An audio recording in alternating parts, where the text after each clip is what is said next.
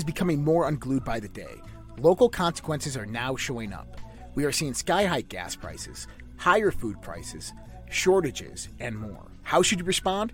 Go to redpills.tv/patriot. That's redpills.tv/patriot. And secure your long-term emergency food storage from My Patriot Supply.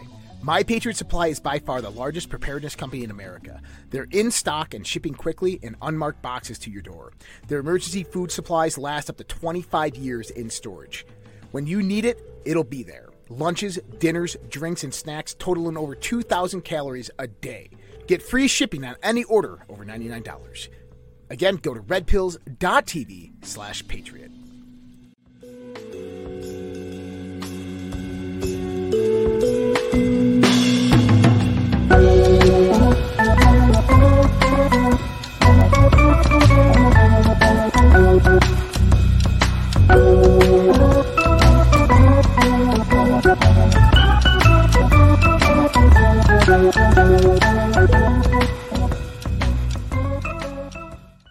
The global financial system is on the verge of collapse. Here in the United States of America, we have rising inflation, rising cost of goods and services from gas to food.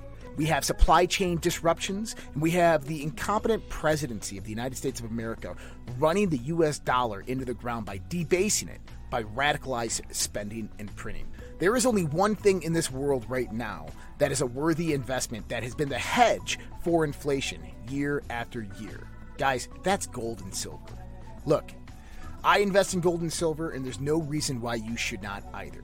My buddy Dr. Kirk Elliott is an economist and financial advisor, and he is amazing at what he does by helping you get your 401ks, your IRAs, or just helping you purchase gold and silver bullion. You can give him a call at 720-605-3900 or go to getgoldtoday.com and let him know that Josh from the Red Pill Project sent you.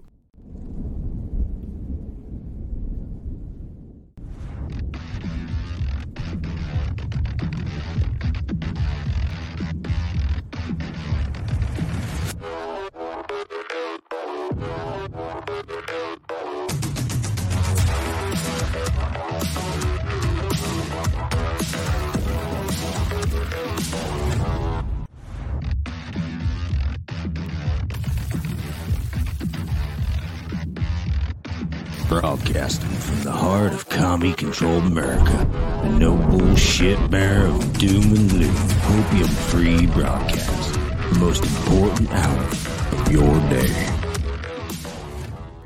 Good morning, good evening, good afternoon, wherever you are in the world. My name is Josh. This is the Red Pill Project's Daily Dose, live with you Monday through Thursday, 8:30 p.m. Eastern Standard Time, 6:30 p.m. Mountain Standard Time. This is where we bring you the unfolding global conspiracy of the infiltration of communism coming to America, the undermining of the U.S. Constitution, of our freedoms, our rights, our liberties. And tonight, I got a very special guest, Susan Swift from, excuse me, oh my goodness, I caught that one. From rightoflifeleague.com. Susan is an attorney with the Right of Life League, which is the oldest pro-life organization in America. She can give you her viewers and legal perspective of what is upcoming ruling from the Supreme Court's amount. I got your bio here, but you're an attorney, and I just completely messed that up. But Susan, you're the vice president of the legal affairs at the Right to Life League. Prior to that, you enjoyed a career in television and films. You served as a litigation attorney. Tell us about the Right to Life. Tell us about yourself. Tell us about what brings you here today. Sure. Well, as you said, yes, I am VP of Legal Affairs at the Right to Life League. We are actually America's oldest or first pro-life organization. We were founded in 1967, long before Roe versus Wade was ever even a thing. Mm-hmm. It was basically some doctors and lawyers and concerned citizens got together, and they traveled up to Sacramento in 1967 to lobby then Governor Ronald Reagan against signing the Bielenson bill, which was the first therapeutic abortion bill in the state. And after he heard from the league, he was better informed about what abortion really was. Way back in 67, we didn't have ultrasounds. We didn't have a whole lot of the science that actually proves that, yes, it is a human being and yes, it's alive. And so once he was informed by these doctors and lawyers and concerned citizens, he realized that he was very distressed that he had already promised the Democrats that he was going to sign this abortion bill, but he gave the League his word that he would never again sign a pro-abortion piece of legislation, and he kept his word. That was the start of what we do, and that our education of what an abortion truly is has continued to this day. That's one of our mission parameters, if you will, of just educating and informing about abortion, because the pro-abort side of this issue will scream all day long vehemently and in ugly rhetoric that abortion is health care, and that is not true. And I can go through that with you one step at a time if you'd like. Correct. Well, and I would love for you to. And then I want you to get into the Supreme Court ruling, because I think conservatives get a really good understanding of what Justice Alito was really talking about, but I don't think liberals really did. And I don't think they when they're going out there and saying, my body, my choice, and a woman's rights, I don't think they understand what that ruling was all about and how it even affected them in a certain context. So if you could explain to us why abortion is not health care, that would be great. Sure, I will explain to you why abortion is not healthcare, and I will use small words that even liberal pro-aborts will be able to understand, okay? And then we'll go through step by step the Dobbs decision. And again, the reason that the ideologues in the pro-abort camp don't understand it is because they haven't read it or they don't want to, because it's very clearly laid out. Okay, so back to abortion. Abortion is not healthcare. Here's how I know this.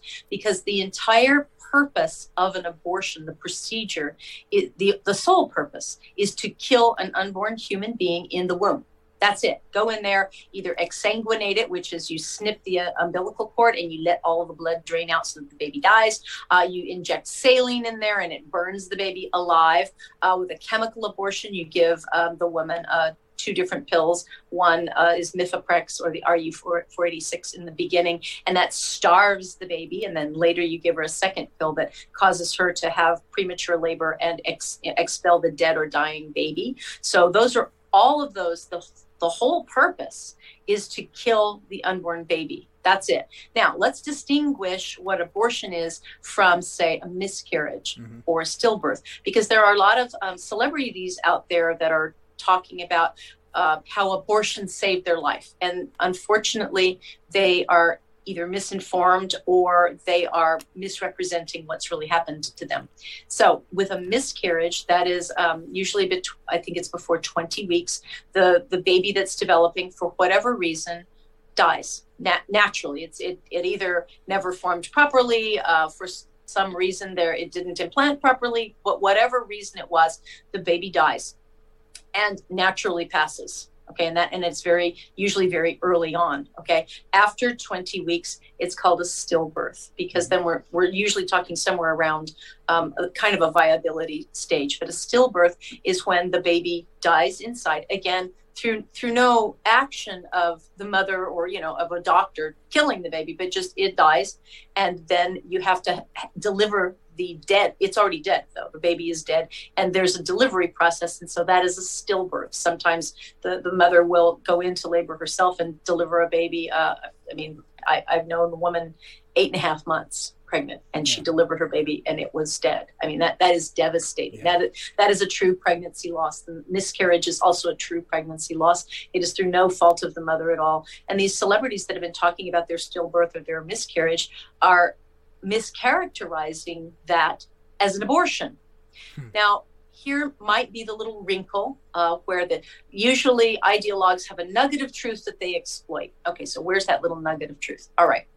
In the case of a miscarriage or a miscarriage or a stillbirth, what has to happen sometimes to save the mother's life is that you have to have a D&E, dilation and extraction. Right. I personally have had to have one of those because I had a miscarriage. At around 8 or 10 weeks, baby died, and I was hemorrhaging because there was a little piece of the placenta that didn't come loose like it's supposed to, and you just start bleeding out. And so in that case, you have to have an emergency procedure. That is not an abortion. Hello, it's right. Not an abortion. It's a medical procedure to extract, like in this case, the placenta, or in other cases, perhaps in a stillbirth, you have to remove the dead baby, right? That is a humane thing to save the life of the mother.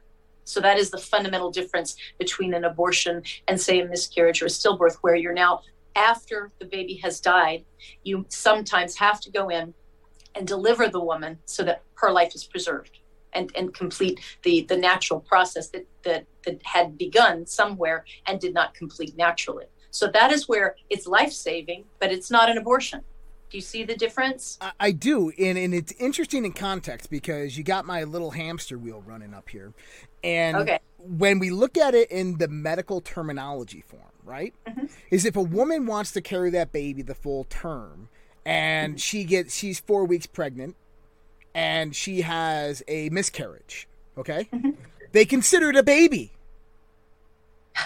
The mother does, right? Well, the mother and the doctors as well. I mean, the medical community considers it a baby. Right, that's right. It is a baby. It's a little human baby. This is the logic, right? Yes, and so if you go, let's say you go to your second trimester, and now it's a stillbirth, right?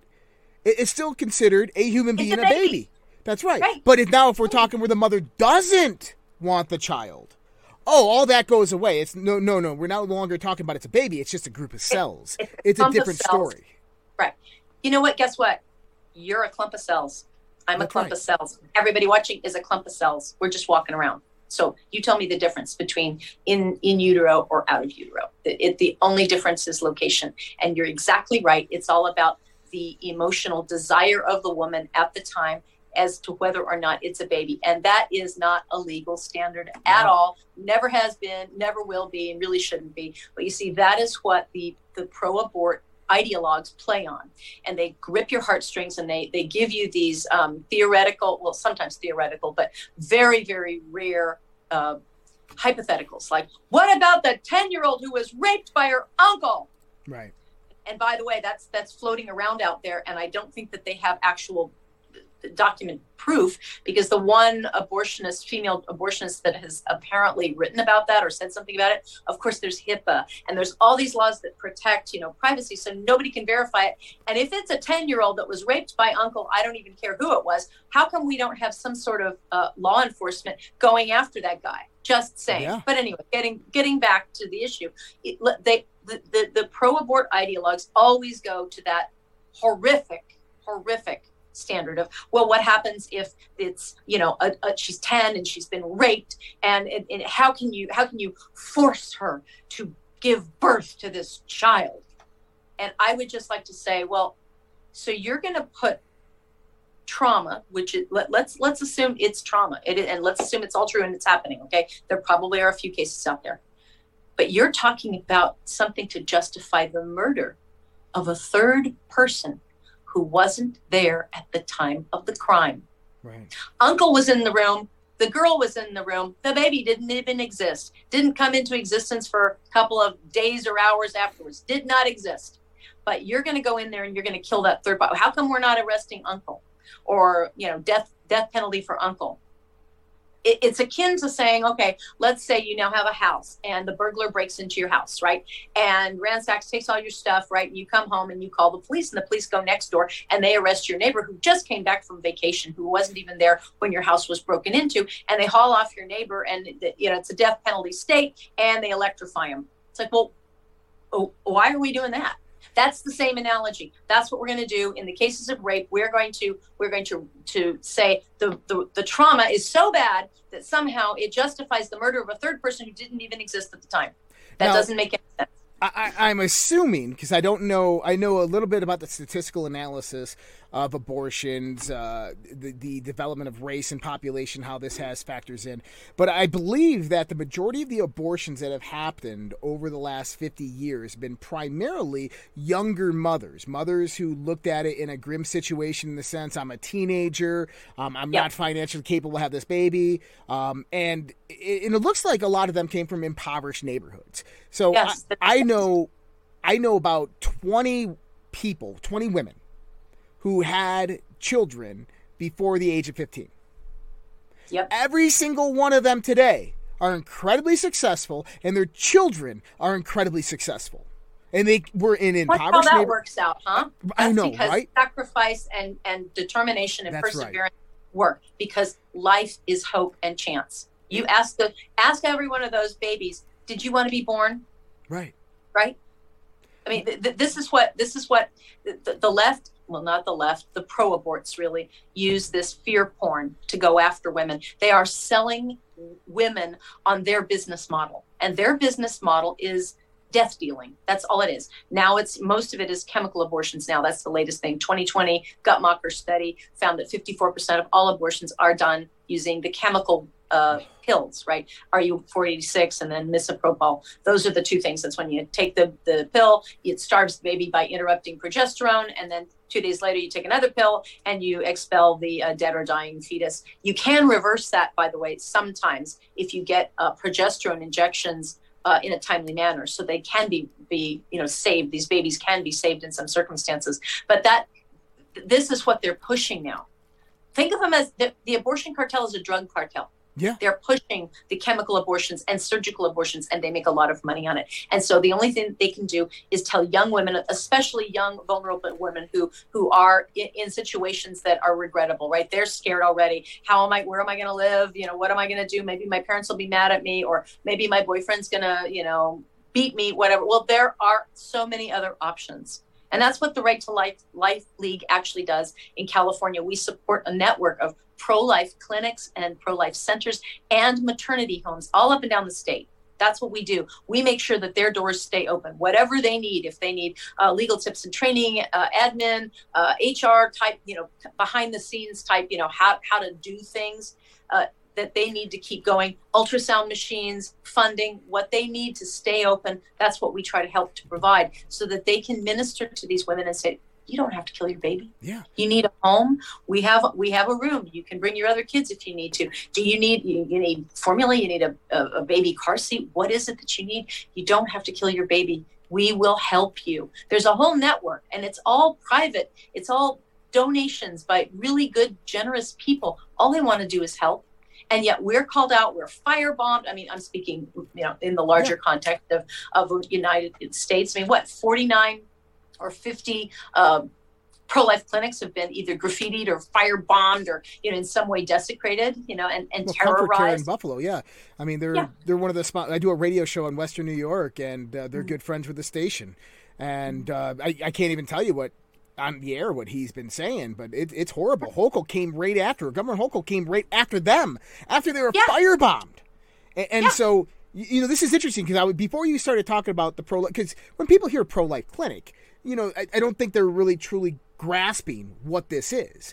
But what we're talking about here is we're talking about education on what the baby is, what being a parent is about, training on how to be a parent, how to survive, how to get an income, where to get formula, food, and health care, and how to make it and survive in life. And you know what? This is what these people truly need, instead of being told by, their 15-year-old friend or their sister or their cousin who's had 10 abortions, or their mother or whoever it might be. They need to be going and seeking the proper education. They should make this very, very similar to gun laws, to where if you want to go have an abortion in a pro-abortion state, then you have to be on a 48-hour wait list. You have to have an FBI background check. You have to have 48 hours of in-house education pertaining to what's going to happen to you. Right? I mean, this is what we're talking about here.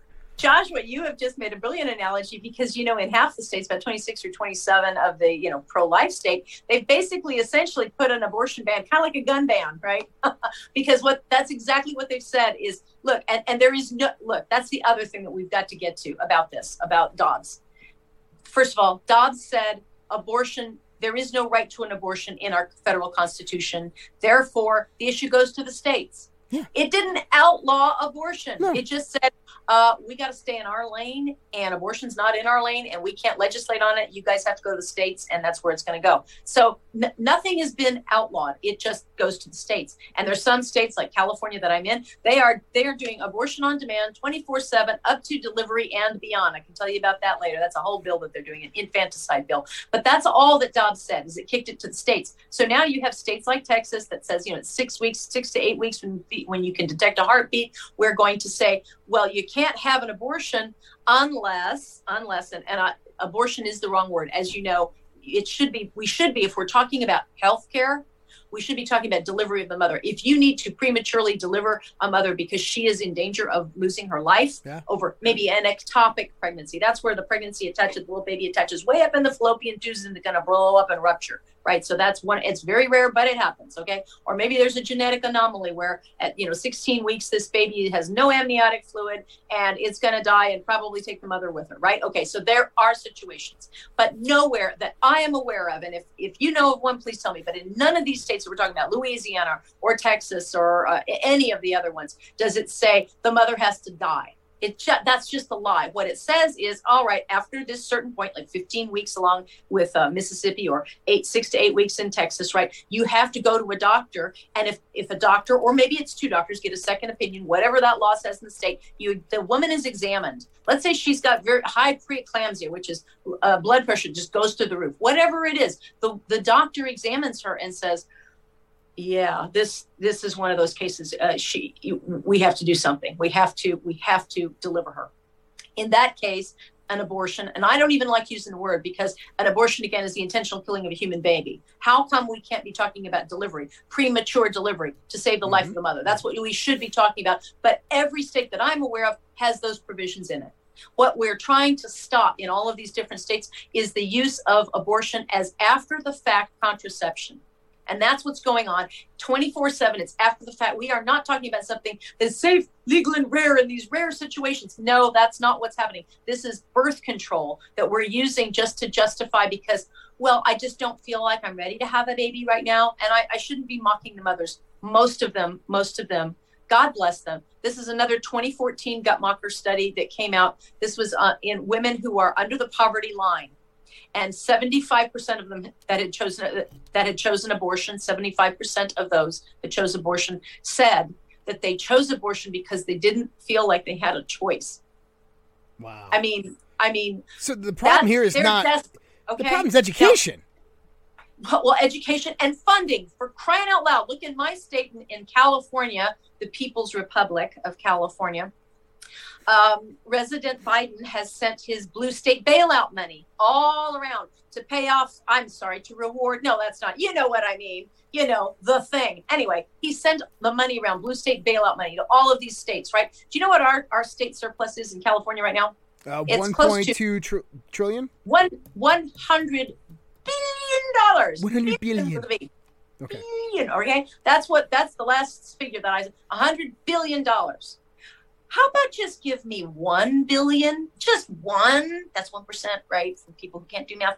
And we could fund maternity homes up and down the state. We could fund these pro-life clinics and pro-life resource centers that educate and say, look, if you can't get a job, maybe you don't have your driver's license squared away, if you don't have your educational credits, whatever it is you need that is standing in your way, we will help you.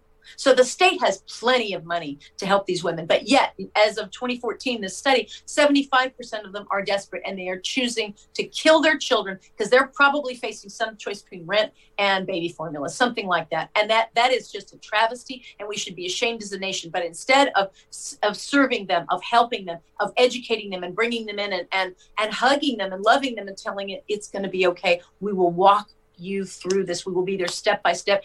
If you don't want to keep the baby, there's adoption. Let's clean up our adoption procedures as well, right? I'm sure $1 billion would go a long way in California for that, right? But instead, we are doubling down on death here in California.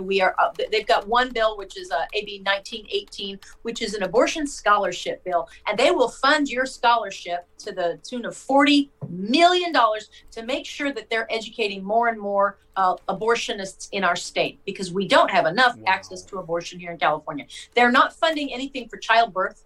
There's no bill that says let's make sure that the cost of covering childbirth is so expensive. Just ask all those woke companies like Zillow and Amazon and I don't know, Dick's Sporting Goods. They're all promising to pay to ship their women to one of these pro-abortion states to get it all taken care of. Well, I wonder, now, how does that work out? You don't have to pay any of that, off leave or federal employment, any of that kind of. You don't have to save the job for this woman. You can just send her out for her little abortion tourism out here and get her all cleaned up and back, that probably saves a heck of a lot of corporate money, if you ask me. So this is all about the money. And what these abortion cartels are doing is they are pushing women. They're selling abortion as the only solution. And it's working on these poor, desperate women. Yeah. The ones at the bottom, they're not the ones that are, with privilege and wealth. These are minority women in poor situations. That's how you know that, because that's where Planned Parenthood puts their clinics. And who founded that? Margaret Sanger. Do you know that old lady? I do, and I've watched the interviews. Yeah. She was a very proud white supremacist. She did not like the Catholics or the Browns or the blacks, and so she invented the Negro Project. And she wanted to push contraception and abortion on all of those people that she didn't like. I like to do her in a German accent just to bring the point home. She wasn't German. She was just a regular old white supremacist. And she's the one that founded Planned Parenthood. And Planned Parenthood to this day has all of their clinics, well, not all, but most of their clinics in high density, minority, poor areas. That's their clientele. They are targeting these children of color for extermination, and they ought to be ashamed of themselves. There you go. And you nailed it, because I think there's one startling statistic out there. And if you look at all the minority-based abortions since 1964 to present, it totals over 100 million, doesn't it? It's an astronomical number. And the trouble is, California doesn't. They keep a lot of their data. It's keep it safe, keep it secret. Right? It's like the Lord of the Rings, right? They keep everything secret in California. They don't want their information getting out. So it's very, very hard to know exactly how many abortions that are being done in some of these states. But we do know that there are at least 63 million that have been killed since Roe versus Wade, right? And we also know some statistics in California. But the other thing that we know is that there's a disparate racial impact, that many more abortions are performed on women of color than are on white women. Right. And it's just a bigger ratio of location. Go, why is that? Right? Why? Right? But it maybe it's a combination of many different things. It could be privilege. It could be where they live, but they also are not being marketed. Well, it's socioeconomic, as with a lot of things that deal with the problems we find in high population areas. Is it becomes socioeconomic, and this has been shown time and time again that they'll talk about the impoverished neighborhood in the middle of the city, and they'll say, oh, this is the white man's problem on the black man, but the white family living right next to them is just as poor and in just the same conditions. And it comes about in the sense of, like the Walmart company. If you remember during the 1980s and the 1990s, what the Walmart company did to small-town America. They would go into small-town America, they would open up this big distribution center, Walmart store, and they would lower the prices artificially and take a loss for 5 years just to put the smaller mom-and-pop businesses out of business. And then when those shops closed down, they'd buy up that real estate, they would take in their employees, pay them half the amount of money, and jack up their prices by 2 times. And they did that for 2 decades, impoverishing small-town America, really killing small-town America. It's what they did to Detroit. This is what they're doing right now, the oil and gas.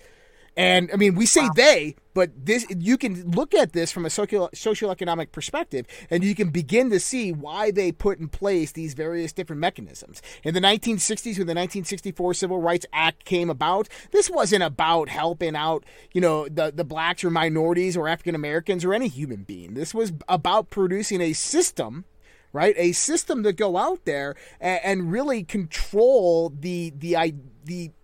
I want to say the ideological perspective of people, but really go out there and control the socioeconomic principles of people. This is where the ghettos were created. This is where we got rid of, in 1958, one of the highest skilled paid workers in the United States were the black male. Did you know that? Because I did not. Yeah, it was the black male, and they were living in rural communities. And now in 1968, that one decade, that all turned around. That started to massively decline. And the reason that is because you had a lot of racist white people that were in positions of power, and they utilized their power to put those people into poverty, to put them into these places where they knew they could control them on the social economic basis and the cultural basis. Control. And that's what That's what this is. Abortion is a form of population control, and they are selling it. And all I look back at Margaret Sanger's dream, and that is what Planned Parenthood is living out. And they sell it actually. They actually sell it as though it's a special benefit or a kindness to women of color. That's the sick thing to me. Well, that they say that women of color need this to agreed. to. It's just sick to me, and I see to me it's racism. But if I call that out, guess what? And I've done that. Yeah. I will send you a clip when I did that last week, about 8 days ago or so, in the California State Committee hearing. That was the Assembly Committee on Health. I actually called out a senator who was advancing a bill that's going to flood the Los Angeles County with special money to dedicate. They're like grants that, well, they're not like, they are grants. They're grants to clinics, medical clinics, but you have to perform abortions. So a pro-life clinic that chooses not to, it's fully licensed, it's a medical clinic, right? Yeah. And it offers different services like STI testing, pregnancy testing, ultrasound, all that. It's just they say, well, we don't perform abortions here, but we'll give you all of our services for free. And we'll try to speak to you. We'll try to minister to you and try to explain to you why maybe there are other options. You shouldn't kill your baby. But because they will not perform abortions, they are ineligible for these massive grants. And this is SB 1245. Wow. And I called her out on it because I called out the disparate racial impact on this bill.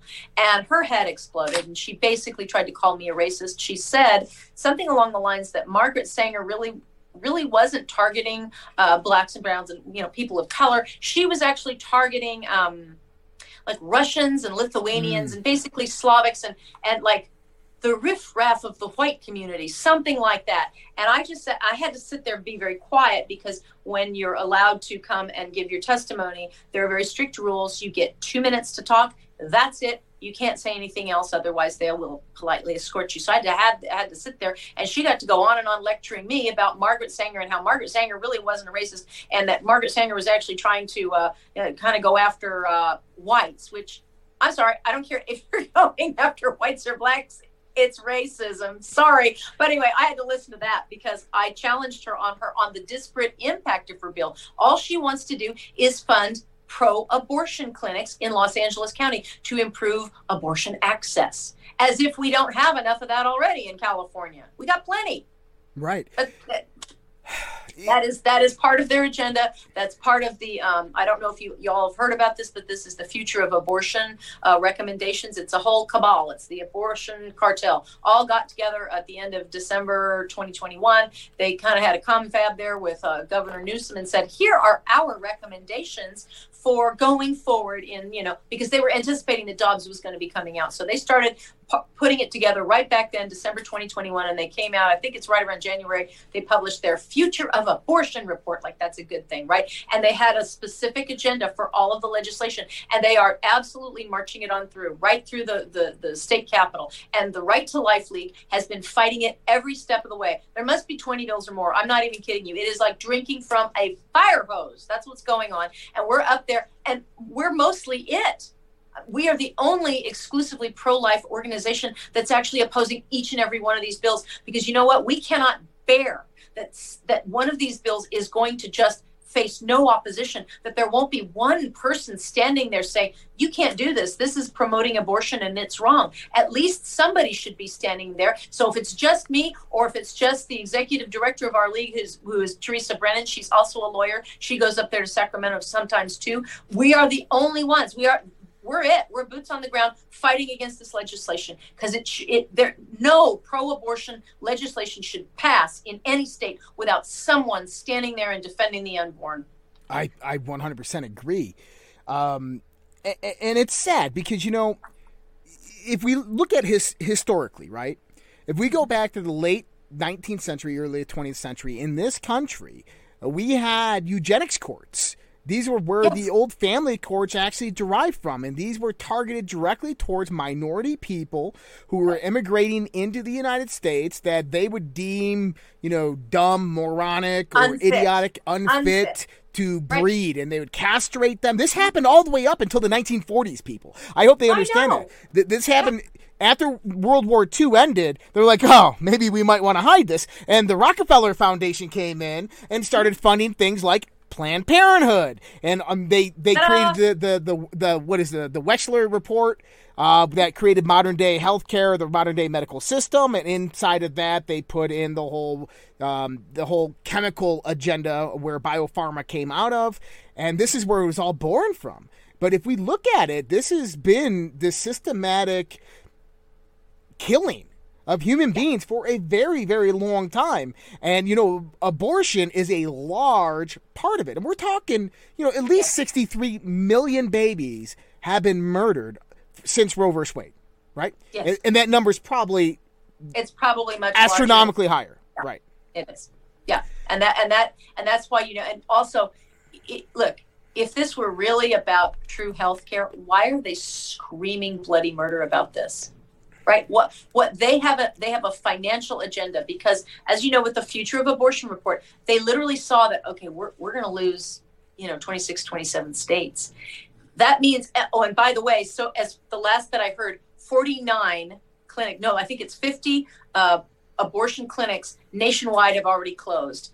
Yes, that's good. Like they're out. And I think the last abortion clinic in Mississippi just closed. So those are good things. But they saw that, and what they're doing, what this is just a business model. This is all this is all right, how do we kind of marshal our forces in another state and get the taxpayers to fund it? In what scenario do we fund a private organization like this? And what are they producing? What is their product? At least Walmart was making stuff that people wanted to buy, right? At least there's things on a shelf. What's in the abortion cartel shelf?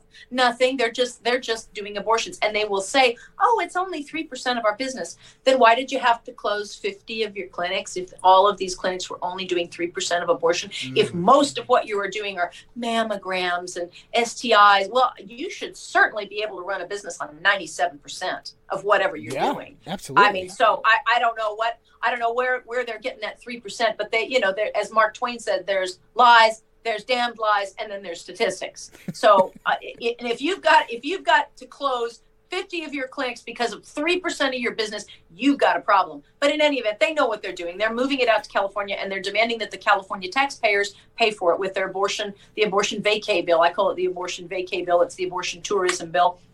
SB 1142. And what that says is that California is going to fund travel, lodging, lost wages, insurance, like Uber pickups, everything, including childcare. Yes, you heard that right. Babysitting, so that you can come to California with your kids so that you can kill their brother or sister, and everything will be covered by California taxpayers. That's 1142. And it gets worse. Daddy will never find out. That's right. Daddy will never find out.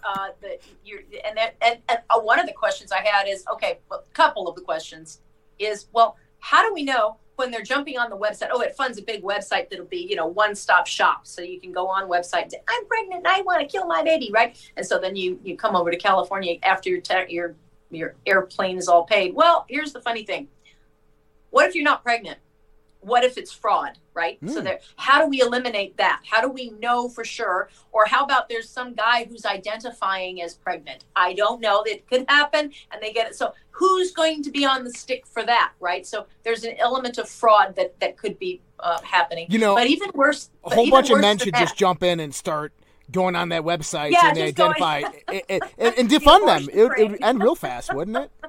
I don't think so, but the other thing that's much more serious is, okay, so now you've got the two more things. Like, what if you got a 16-year-old from, I don't know, let's say Texas, and she's pregnant by uncle or whoever it was? Well, isn't she a minor, and isn't she being trafficked across state lines for the purpose of killing a baby? I don't know enough of the law to say, well, is that human trafficking? Because you're talking about baby body parts and killing that baby and everything.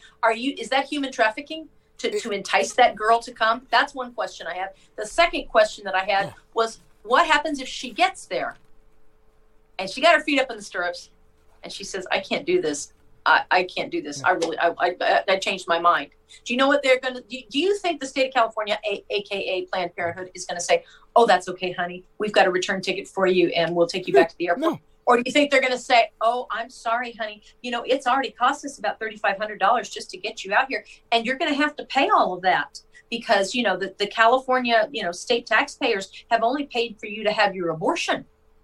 That's called financial coercion. So is that what's going to happen when you get girl? I don't care if they're 16 or if they're 21 or if they're 26 or 36. It doesn't matter. Once they get out here, and if they change their mind, how is that going to work? That's called financial coercion. What do you do there? So this bill is another monstrosity that we're trying to get through. The good news is Governor Newsom, that sly devil, I think he wants to run for president because Biden can't. I mean, he can't even find a room. What? Where's my pudding? I need pudding. All right. And Kamala, she is just, nobody likes her. And she Kamala. Her laugh is almost as bad as Hillary's. I mean, it's terrible, right? So nobody's going to vote for her. They don't have a bench. So it's going to be Governor Newsom maybe running. And here's something that happened very recently. It's June 29th or 30th. Maybe June 28th, AP report came out that reported that Governor Newsom, this is right after 1142, the abortion vacation bill, the abortion tourism bill had passed. He came out and said, well, we're not going to be paying for women to come to California. We will be, helping them if they're already here, but we're not going to pay to get them here, which is exactly contrary to the bill. And Planned Parenthood's head exploded. So I think if there's enough pressure brought on Newsom against some of these just monstrous bills, he's trying to move to the center. He doesn't want the stench of abortion on him. He doesn't want that. He wants to kind of move to the center to look less like the abortion sanctuary man that he is. So maybe if we put enough pressure on him for these bills, especially AB 2223, there's a chance he won't sign it. And now I'll tell you about AB 2223. That is the infanticide bill. And it, legit allows the killing of babies already born alive after a botched abortion. The language of this bill, first of all, it is a hot mess of a bill. It is very vague, and it's not defined. It doesn't define its terms. And so it's going to actually go before a judge at some point, and then we're going to have judges kind of interpreting the law, right? Instead of reading the law. That's what legislators are supposed to do. It's supposed to be very, very clear so that your fifth grader could read it and understand it. But this thing is a hot mess. What it essentially says is it changes the job of a coroner to say that that coroners are no longer required to investigate stillbirths, miscarriages, or abortions, or perinatal death due to causes that occur in utero. What's that mean? I don't know. It's not defined. And then further on, it goes down and it says any mother, because we want to protect any mother from being prosecuted for her pregnancy loss, because that's a really sad thing when you lose a pregnancy, like stillbirth or miscarriage, abortion. I don't know how that's a sad thing since they're shouting their abortion, but in any event, right? And including perinatal death due to causes that occur in utero. Again, okay, so what does perinatal mean? Well, prenatal, we kind of know. Prenatal is before birth. Perinatal is after birth. Right. So this is the death of a baby after it's born due to causes that occur in utero. Like what, for instance? I don't know. Maybe like chemical abortion, a botched surgical abortion, and that happens, right? And so if the baby dies sometime after birth, how long after birth could it die from a cause in utero? Well, the perinatal period is defined in California law as 28 days. That is just it. That's what the law says. So you're talking about a 28-day period where this baby is born alive and it dies. So long as a doctor can point to a cause that occurred in utero, boom, no one can investigate. First of all, no one can investigate the cause of death. A little bit like Nancy Pelosi. Well, we have to pass the bill so that you know what's in it, right? Okay, that's what this is. We're not allowed to investigate the cause of death, because if we investigate the cause of death, that violates the mother's right under this bill to her privacy, to her pregnancy outcome, right? And so we can't investigate the death. And it goes also, it includes anyone anyone who aids or assists her in her chosen pregnancy outcome. So, next door, Sally with the coat hanger, or the girlfriend who gives the mother her abortion pill that she got online telehealth and handed it to the mom. Well, you can just take my abortion pill, right?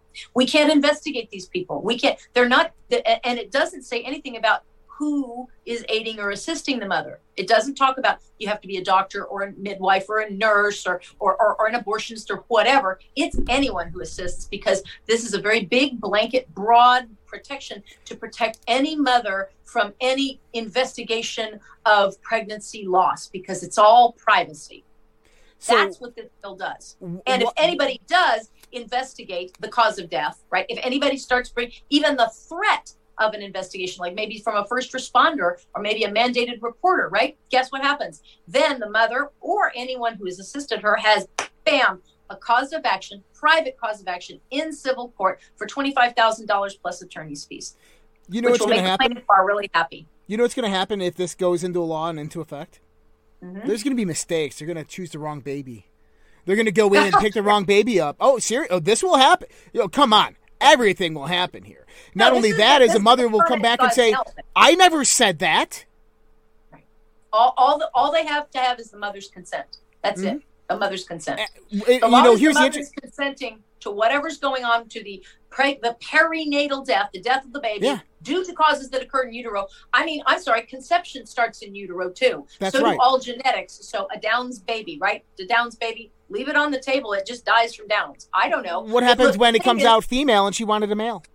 I know, exactly. It's how far can they stretch this? Yeah. So, and the mother's under the influence of drugs most of the time at the point in birth, which brings this other aspect into it. Well, that is why Planned Parenthood brought this bill and handed it to Buffy Wicks. I call it Buffy's Baby Slayer bill, because Buffy Wicks is not a lawyer. She didn't write this. She just was handed this from Planned Parenthood and the ACLU, and marched in and just dropped it on the desk and started pushing this bill. She's already admitted it. I have footage of her. She doesn't know what's in the bill. And even when pressed by a senator, she said, well, I'll refer you to Ruth. Ruth is the Planned Parenthood lawyer. And then the Senator Melendez came back and said, but it's your bill. You're the legislator. This is your bill. Don't you know what's in it? Kind of a thing. So she doesn't know what's in it. She just wants to protect women from prosecution for pregnancy loss in these tragic situations. There were two that were named. There was one woman who was high on meth, delivered a baby. I don't even know if it was her 10th baby or not. I don't know, but meth, and the baby died. And so a prosecutor brought a suit for her again for murder. Okay. The other situation they pointed to, I believe this woman was under the influence of alcohol and crashed her car. She's 8.5 months pregnant. The baby died, and they tried to prosecute her as well. And so for those two cases, for a rogue prosecution or for whatever was going on, maybe we're putting blinders on our eyes. We don't really want to prosecute women who are having multiple abortions or multiple, live births where the baby is hooked on meth. We're not prosecuting that, I guess. But for those things, that's what's justified this massive bill, to make sure that no woman is investigated, that she's completely protected for her choice of pregnancy outcome. I believe what this is, I think the agenda of this is to legitimize the chemical abortion process, which is the pill, the abortion pill that starves the baby. Sometimes the baby is born alive, even though it shouldn't be, right? It's supposed to have died in utero, right? Yeah. But it is born alive. And this will allow the doctor or anybody there said, well, it died due to causes that occurred in utero, meaning the medicine that she took, right? So that's what I think this is. This is huge. It's as broad as a Texas barn. It is not defined. And we're going to have litigation over this thing. But in the meantime, what it does, practically speaking, is for about up to 28 days, no police officer, no first responder, they're not going to investigate a baby that's dead when they come on the scene. They'll just, I might get sued. I don't know about this because there's no coroner duty to get into it anymore. So long as there's somebody that says, well, it was a cause that occurred in utero. I can take a baseball bat to my stomach, hit myself hard enough. This actually happened too. Yeah. One woman beat herself so bad that she, caused a spontaneous delivery, and the baby was born alive and then died several hours later. That would be covered under this bill. That's right. Disgusting. How about, if she consents, so long as the woman consents, she can go over to her her boyfriend and just say, just beat me up real bad and it'll be okay. So long as she consents. And he can't, because he's part of the second group, which is anyone who aids or assists. Wow. I know that sounds a little bit theoretical. I get it. I understand. But the problem is we don't have any oversight on any of this, on any of it. It uses sweeping language called at the very beginning of the bill. It says, of the section, it says, notwithstanding any other law. Those are legal fighting words, just so you know. Notwithstanding any other law means this controls.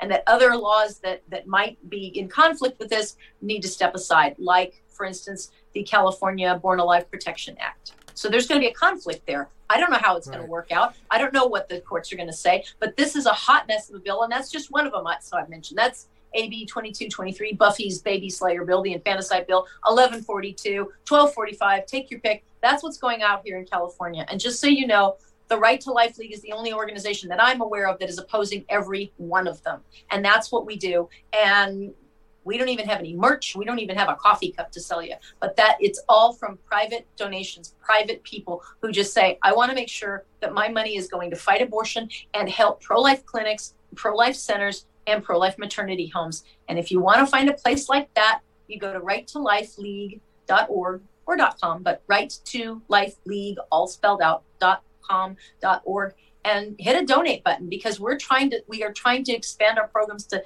cover all of the states so that we can help these places stay open and that we can continue to fight against the abortion cartel in California. You know, our founding fathers, I don't think they envisioned these types of legal cases, or maybe they did. But what they did with the 10th Amendment was kind of ingenious, because we have various separations of powers. And one of them is primarily the 10th Amendment. This basically defers everything towards the states and the people. And this is one of the aspects of the 10th Amendment that I don't think people see, is the founding fathers wanted a competitive nature amongst the states, where if one state became tyrannical or oppressive within their laws, the people could move away from that state, therefore defunding that state and move into another state that has more freedom, of which that state that made the tyrannical laws goes, oh no, we better do something. We're losing all our people. We're losing all our tax dollars. We have no more terrorists or business coming in. And so they relinquish themselves of the tyranny and oppression. This is the 10th Amendment. And so what we have here right now with abortion decisions going back to the states is this competitive nature that the founding fathers had in mind. Similarly enough, Texas, what you were just talking about there is this 16-year-old woman, and I got this in my head. The 16-year-old woman leaving Texas and going to California. Let's say that she has her parents' consent, so there's no trafficking involved, got her parents' consent. What's going to happen to that girl when Texas comes about and says, oh, by the way, if you leave this state and you go get an abortion in another state and that state pays for it, you will be arrested for murder when you come back here? Don't know if they can do that, but one of the fights that is going on is the full faith and credit clause. Okay. Right now, California has two different bills. These are more technical bills, but they're still bad. AB 1666 and AB 2091. AB 1666 says we are not going to recognize any judgment in any state if it basically has to do with abortion. So, for instance, I see what you're thinking. In Texas, you have to get a judgment. Now, in Texas, the heartbeat bill, they can go after somebody who is performing an abortion, right? They can prosecute them, a private cause of action, all right, and get money damages. But that takes a while. You have to go all the way up, and you have to have a full final judgment. You can't have something in it says as long as it's appealed up, you don't get to do anything until it is a final judgment. But then you have your judgment. Just like if you sued a business, any other business, and said, well, now they owe me money because they defrauded me, they sold me a bad car, whatever it is, I now have a judgment that says they owe me $20,000. All right? Mm-hmm. The full faith and credit clause recognizes those judicial decisions in every other state. So that means when the fly-by-night car salesman leaves and goes to California, the judgment will follow them. And you enter that judgment from Texas. You go in, there's a procedure in California to enter that judgment in California so that then you can execute on the judgment in California. Well, California, that's why they're bringing this AB 1666. They're going to say, we're not going to recognize those judgments. No, that's a violation of the Constitution. Yeah. Think about it this way, gay marriage, right? Remember? Okay, well, guess what? California recognizes gay marriage, and that means if I get married and me and my girlfriend get married, and I travel to Texas or Ohio or pick another state that maybe doesn't like, gay marriage, too bad for them. They have to recognize it because that's a legal binding contract. That's right. In California, right? So here's California who champions, gay rights and to protect those rights with a statute, with a judgment, a contract in California, right? And yet they're not going to recognize the same type of judicial ruling, a final judicial ruling with AB 1666 because it has to do with abortion. Same thing for 2091, that concerns subpoenas. So if I wanted to get your records, like you're the car salesman and you sell me a bad lemon car and you go to California, I can track you down. And if I have the documents in Texas and I filed them all, I can then get a subpoena for your records out in California, right? Because you got a car dealership everywhere and I want to find out, maybe get a class action, whatever. They have that. That's what 2091 does. It says, we are not going to recognize any of these court orders. You can't do that because it's called the full faith and credit. It's Article 4. I mean, it's just, You can't do it. So those are both going to be challenged and they're going to both lose, but it doesn't matter because this is how they're virtue signaling out in California. They're just going to say, we're just not going to recognize your laws as legitimate. So there, meh, that's it. It's the equivalent of a legislative temper tantrum. That is exactly what's going on out here in California. You can't do it.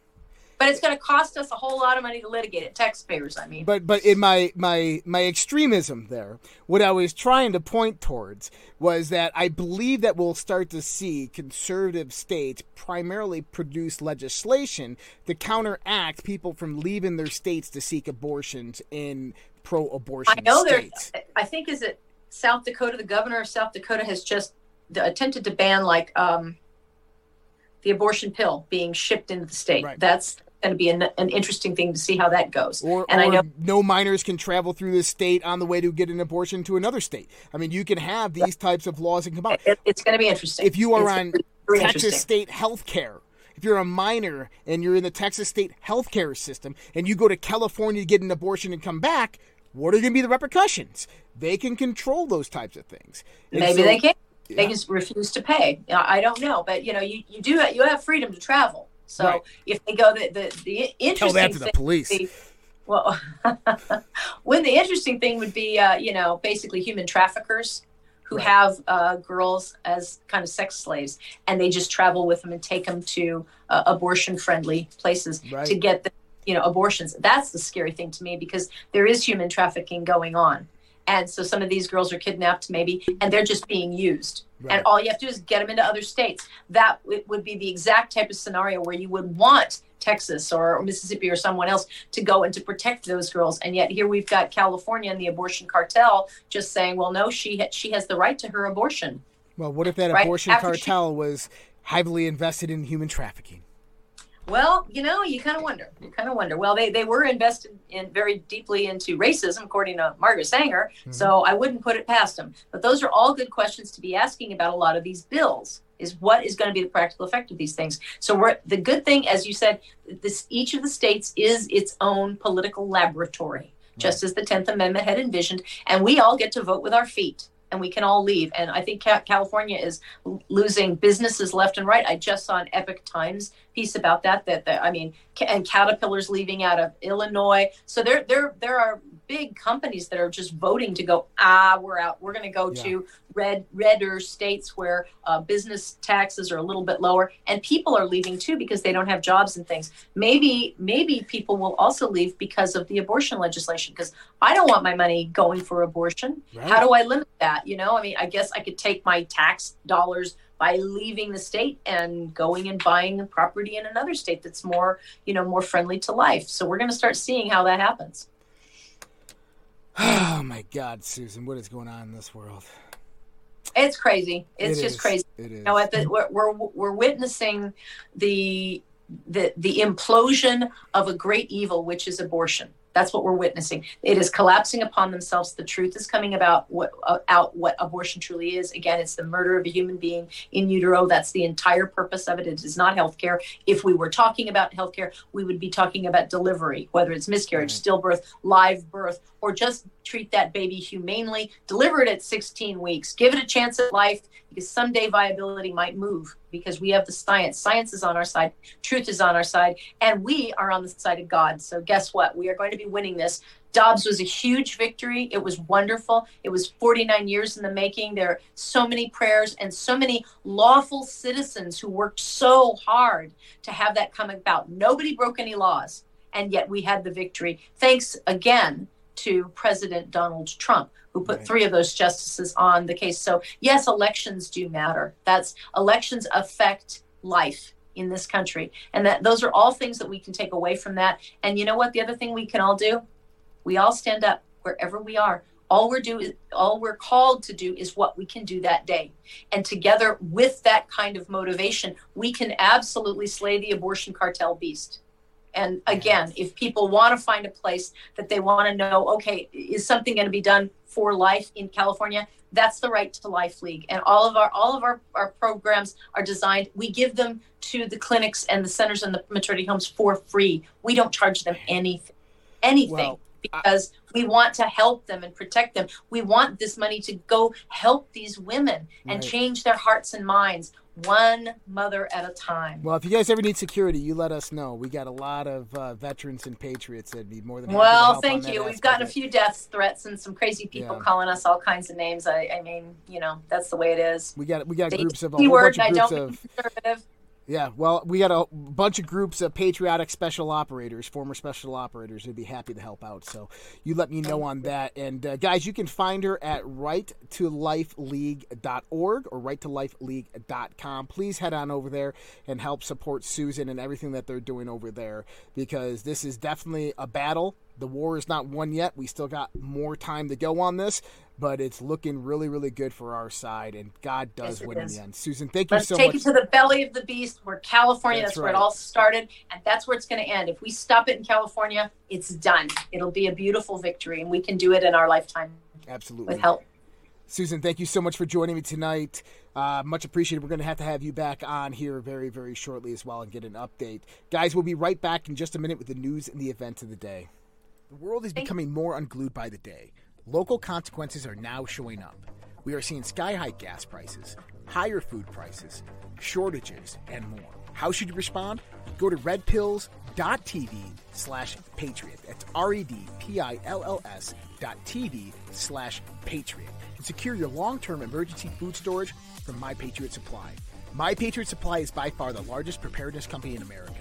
They're in stock and shipping quickly in unmarked boxes to your door. Their emergency food supplies last up to 25 years in storage. When you need it, it'll be there. Lunches, dinners, drinks, and snacks totaling over 2,000 calories a day. Get free shipping on any order over $99. Again, go to redpills.tv/patriot. All right, we are back with Red Pill Project's Daily Dose. That was Susan Swift, and what a fantastic guest. I absolutely loved that conversation. Well, no, I didn't love the conversation, but I had a great conversation with her. The conversation was not the type that you can love, because there is a lot of things that make you sick in that conversation. But I think it was a great conversation. I'd like talking to her. She's awesome. She's an incredibly knowledgeable person. I hope all of you guys are doing well out there. I think we got the Battle of the Streams going on. I have no Vince tonight, so I'm like checking my text messages to see if what's going on with the Battle of the Streams, to see if he was updating me. We'll see. I think he'll send me a message here or something like that. And I can't see D Live chat here, so I apologize for that. But I had it all pulled up. If you see my screen go black, it's because I'm checking out D Live or Pilled. But guys, listen. Much appreciated, all of you guys, and all the support that you do for us. Whether it's My Patriot Supply, you guys saw that commercial there, or Mike Lindell over at My Pillow, that's promo code RPP, or Kirk Elliott, Dr. Kirk Elliott, getgoldtoday.com. Or being part of the Battle of the Streams. We appreciate you so much. Or all the subscription members that we have on Social Red Pill and throughout. You guys are absolutely awesome. You guys keep this alive, and you guys help us to do what we can do to get this information out there. Yesterday, we just saw this. Hunter Biden leaks alleged trove of hacked data reveals abuse, corruption, and debauchery. And so it is yet to be confirmed. Well, apparently this is legitimately his iPhone backup, but it seems to be a lot of the same information that was on the laptop. So we don't know if someone just backed up the laptop on an iPhone account on an iCloud account and then said, oh, I hacked the iCloud account. Look at all the laptop information. There's a lot of who knows. But there's some disgusting things in there. There's some crazy things in there.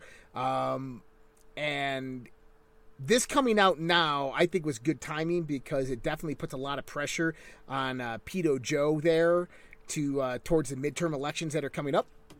So we'll see how that kind of unravels. It's interesting.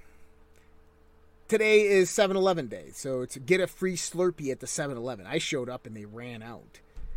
But in California, 2 dead and 3 wounded at 4 California 7-Eleven stores as a shooter appeared to go around, rob, and kill people in 7-Elevens on 7-Eleven day. And so when we say false flag inbound, we're not lying. I mean, you guys need to be incredibly vigilant out there. I really don't go anywhere these days unless I'm carrying a firearm, and that's through a concealed carry permit. Because, well, I don't trust people, and I want to live. Right? I don't trust people, and I want to live. So, oh my goodness. So we have this week, and and here's the thing. Look what's happening every week. Is it me? Or is it like every week things are getting like crazier and crazier? Every week we're having like some type of boom. So another type of boom here, right? Like we have not had a dull week in 2 years. CNBC's David Faber predicts Elon Musk could go to jail for bailing on Twitter purchase. Well, guess what, David Faber? I think you're incredibly wrong there. And let's just read what he has to say here. So David Faber shocked CNBC colleagues by suggesting Elon Musk could be jailed over the lawsuit he faces from his decision to back out of buying Twitter. Faber joined Jim Cramer and Carl Quintanilla as they led squawk on the street Monday with the news that Musk is canceling his $44 billion deal to buy the social media platform. Musk has repeatedly expressed concerns that Twitter is being misleading about the number of bots and spam accounts on the platform. The billionaire Tesla CEO has not presented any evidence to support his claims, and some experts have speculated that they are merely the pretext for him to back out of the deal he now sees as overpriced. There was 3 independent analysis prior to Elon making that deal that showed potentially anywhere from 9 to 27% of all profiles on Twitter are bots, automated, or fake, or inactive. And so, yes, he does have legitimacy to back out of this deal because what Twitter actually filed with the SEC was highly inaccurate, where they said that the inactive, the bot, and so spam accounts were less than 5%. And so, in this filing happened just a month before Elon put his bid in, which the analysis was 12 months prior to that current date.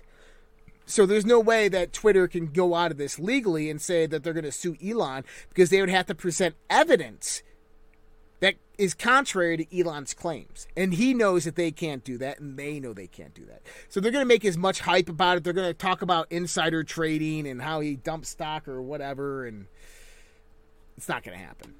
Elon's going to walk scot-free from this. If you haven't noticed, gas prices are decreasing. Oh, good job, Joe Biden. U.S. oil futures end below $100 a barrel on recession fears. Oil prices tumbled Tuesday as part of the sell-off in commodities amid worries that the slowing global economy will dent demand for petroleum products. The U.S. oil futures benchmark West Texas Intermediate for delivery in August finished below $100 a barrel for the first time in around 2 months, falling 8.2% to 99.5 cents a barrel, or $99.50 a barrel. Brent oil futures for delivery in September plunged 9.5% to $102.77 a barrel. The sell-off came on a difficult day for global equities as well, with fear over inflation and tightening monetary supply battering bowers in Europe. U.S. stocks spent much of the day in the red, but the NASDAQ later pushed into the positive territory. Fears about the health of the world economy are circulating, and that is why we're seeing major declines in stocks, energies, and industrial metals. All right, guys. What does this all mean? Means buckle up, Nancy. Ronald's going bye-bye. Explosion rocks natural gas plant in Oklahoma. I saw this on TikTok, I think right when it was happening. Dude's like, it's a nuclear explosion. Run, Nancy. Nancy, it's over. We're all going to die. I think that was this one. But as you can see here, we have the fire and explosion later on at the oil refinery here at the natural gas refinery in Oklahoma. Another one to add to the list. Another one to add to the list. At what point in time does the Department of Homeland Security, the Department of Defense, the illegitimate Biden regime, or whoever it might be, stand up and say, maybe our country is under attack. Maybe, just maybe, someone is attacking our critical infrastructure. Very similar to what they talked about in Cyber Polygon with the World Economic Forum, the U.S. military, DHS was involved in that. Where cyber hackers take over IoT devices, utilize them to infiltrate a network, get in there, and readjust various different pressures or pneumatics or whatever it might be in various different rudimentary machinery, causing overloads, pressure uploads, so forth, and explosions. Why? This is what I learned about in school when I learned about cybersecurity. What we were protecting against, critical infrastructure. This is what we talked about in the military when we dealt with cybersecurity and critical infrastructure. This is how we would plan it. The way you, the way you deter a problem from happening is you become the criminal. Hey, if I want to know what my enemy's going to do, I might want to become the criminal and think like the criminal. And what would I do? Like one of the largest data hacks that ever happened in the country was the Home Depot. And one of the hackers, what he did is he utilized a wireless thermostat that was on the wall that was connected to their networked Wi-Fi. And he got into their system and he ended up hacking into all of Home Depot and unleashing over, I think it was 10 million people's data from a on-the-wall thermostat. Do you think that they can't use an on-the-wall thermostat to hack into some oil company and overload a boiler or a pressure barrel? Absolutely they can. And so if something is hooked up to a computer which is regulating pressure, temperature, flow, whatever it might be, and that computer is networked, hackers can get it. And this is what's happening right now with food processing, manufacturing, distribution, and our oil industry. This is our critical infrastructure, and it's happening right now. And yeah, you know what? Gas came down, and that's great. But it's about to go back up. So you might want to stock up now. Let's take a look at what happens here. Montana Attorney General tells Biden to get his foot off the neck. Let's bring in Austin Knudsen. He is the Attorney General of the state of Montana, and he joins me now. Nice, guys. Mr. Attorney General, Montana is the 12th largest state in terms of oil output and the 20th in natural gas output. What do you need from President Biden to increase production of oil and nat gas? We need him to get his foot off the neck of industry. He can talk about lease sales and he can talk about all these federal leases that are out there that are quote unquote available. But the fact is, Stuart, he has absolutely weaponized the federal government against oil and gas production here in the U.S. He just said Biden has weaponized the federal government against oil and natural gas production in the United States. We know that. Watch what they do to him. To be true, you can talk to anybody in the industry. There's so much uncertainty right now that there is no incentive to invest. Can you These be wells specific? cost millions. Could you be specific? In what way has the federal government weaponized energy and the energy industry against you in Montana? Sure, I can give you a couple of examples. We're talking about permitting. Let's talk about Nationwide Permit 12. The Army Corps of Engineers is talking about getting rid of Nationwide Permit 12. Let's talk about methane emissions. Anything in the Bakken, the Permian region that requires flaring. There's some waste natural gas that's produced. You now have to go through a large permitting process to get rid of that. Let's talk about roads. You're going to lease a well pad out in the middle of federal land. You have to build a road. That happens in television occasionally. Let's bring in... That happens in television occasionally. They cut him off. He didn't lose his Wi-Fi. They cut him off. Because they don't want people hearing this. This is Fox Business. They don't want people hearing the truth. They don't want people hearing the news. And what's Costco doing? Costco is starting to limit gasoline sales in New Jersey as supply shortages worsens. State law in New Jersey has long required that Costco allow anyone, including non-members, to purchase gasoline at its fuel stations. That is changing, however, due to supply chain, inflation, and shortage issues. As many of the readers know, gas is typically, but not always, cheaper at Costco than it is at other service stations. Because of this, residents in New Jersey without Costco membership have chosen to go ahead and get gas there instead of the local gas station. However, Costco implemented a new rule across the state. Customers without memberships will now need to get one first at the Costco Fuel Center before being allowed to fill up their tanks. And this is in violation of New Jersey law. And the reason is because, well, gas is about to get I just went Casper on you guys. I just went Casper on y'all. Because gas is about to get scarce. Gas is about to get crazy. You know, before we move on, I wanted to make this announcement. So I don't know if you guys remember, we had a guest on a few months back, a friend of mine that I've hung out with quite a few times. I've been on his show. He's been on my show. Justin from Cannabis in Combat. If you guys have not heard the news, Justin passed away last night. So, you know, it's with heavy heart that I bring that news to you, especially if you knew him, if you've talked to him, if you watched his show. Justin did pass away last night, sometime in the morning, and so let's just take that moment of silence for that friend, that patriot, for the one that we lost here.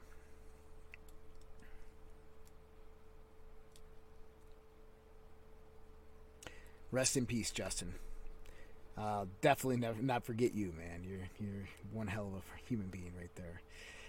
All right, and what else do we have going on here? The Yosemite fire grows as crews protect the iconic sequoias. And obviously, the media is not loading here. But what do we have? We have fires in California. We have fires in Wyoming, Montana. We have drought conditions throughout much of the southern states. We have 100-plus degree weather all throughout the United States. What the hell is going on here? Sorry, that was in California, Yosemite National Park. What the hell is going on here? Well, you know what's going on here is they want you to eat bugs. You will eat bugs. The powerful great tree sets dystopian animation.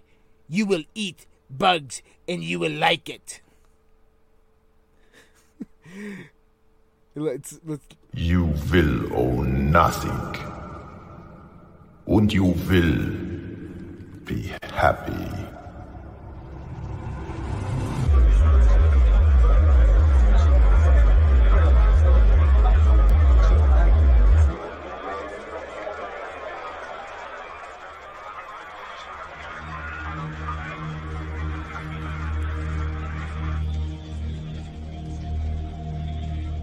This is the dystopian future.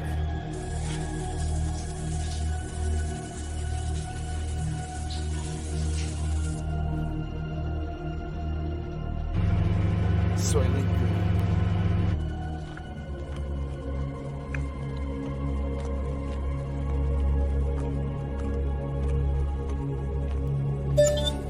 Warning. Your weekly Rental Smart contract will automatically execute in 72 hours. Please ensure that your personal wallet is appropriately funded. Your scheduled Uber ride share will arrive in 10 minutes.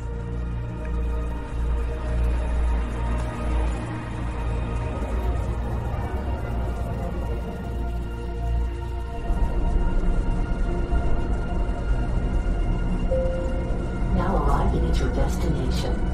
我们现在到达您的目的地。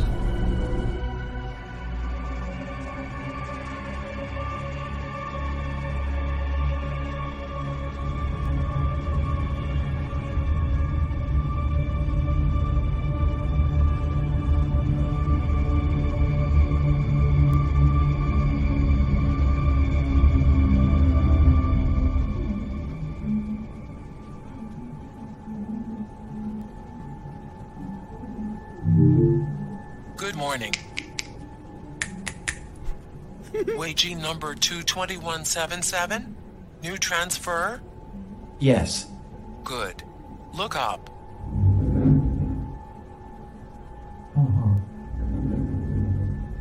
So what do you think of your new work pod? Pretty nice, right? Yeah.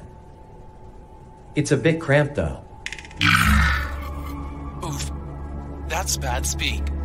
I'll let you sort it out. See you at the mandatory Shibuya roll call dance later today. Yikes. You have violated your employment smart contract. Replaying offending speech. It's a bit cramped, though. This statement is in direct contradiction with the verified Snopes fact that OpenOffice 2.0 work pods are comfortably spacious, combining the safety of closed cubicles with the communal spirit of OpenOffice environments. You have been deducted 20 Good Boy tokens from your weekly income.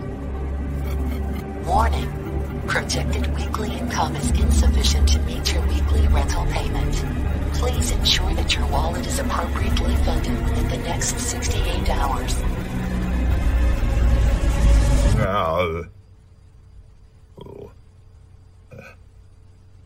Oh mein Gott. I groomed.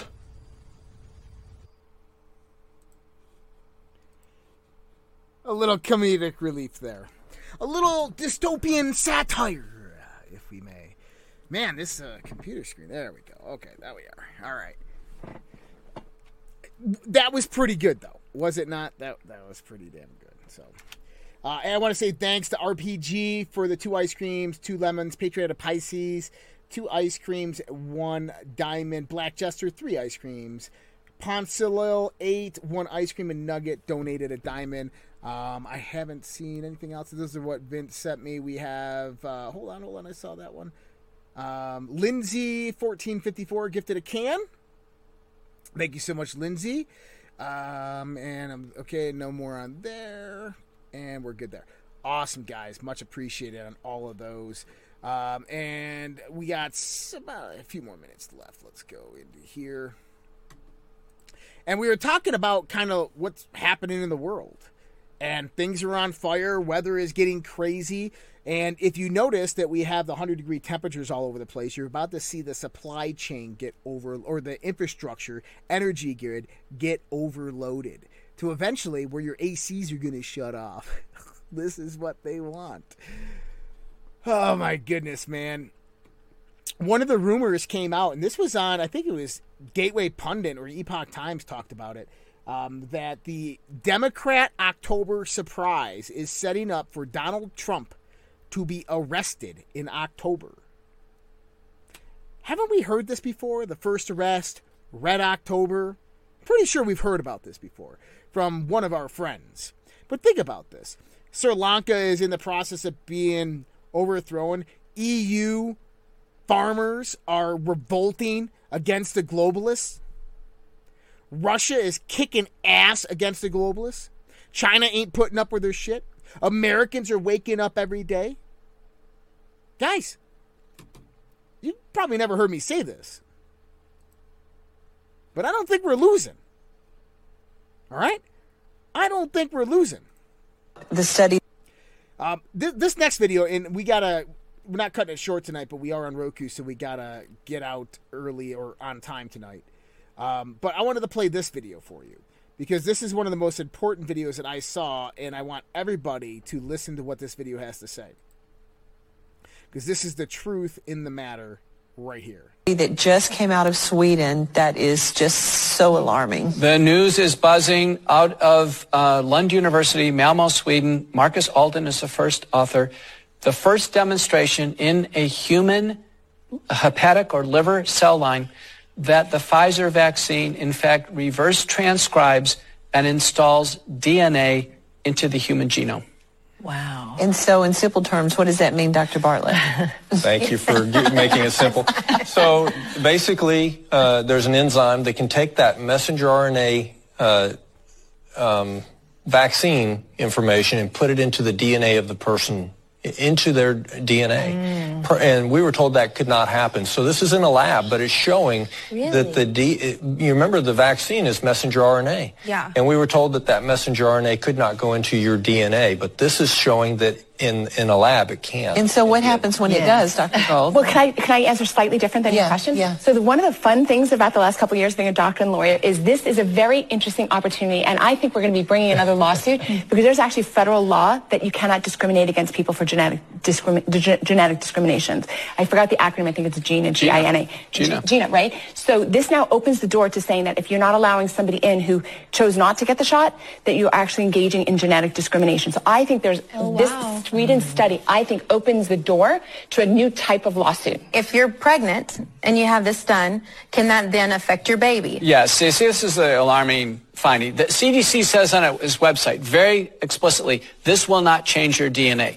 The paper that came out of Sweden. Now, there'll be many more to confirm it. And the steps are to, confirm it, to confirm that the entire code is installed, and then to actually confirm that it's expressed, meaning that the spike protein now is continuously expressed from human cells. But because the lipid nanoparticles are taken up everywhere, that means somatic cells in your organs, but also your gametocytes, actually the cells that actually are the sperm and the egg. So there you have it. Pure blood.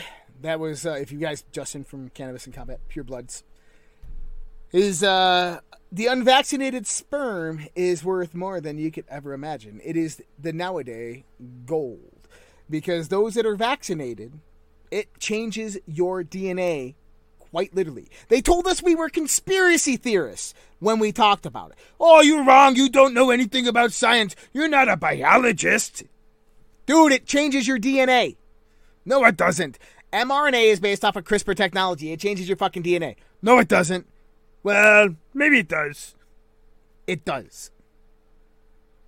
And so this is crazy to be hearing Dr. McCullough and Bartlett talk about this.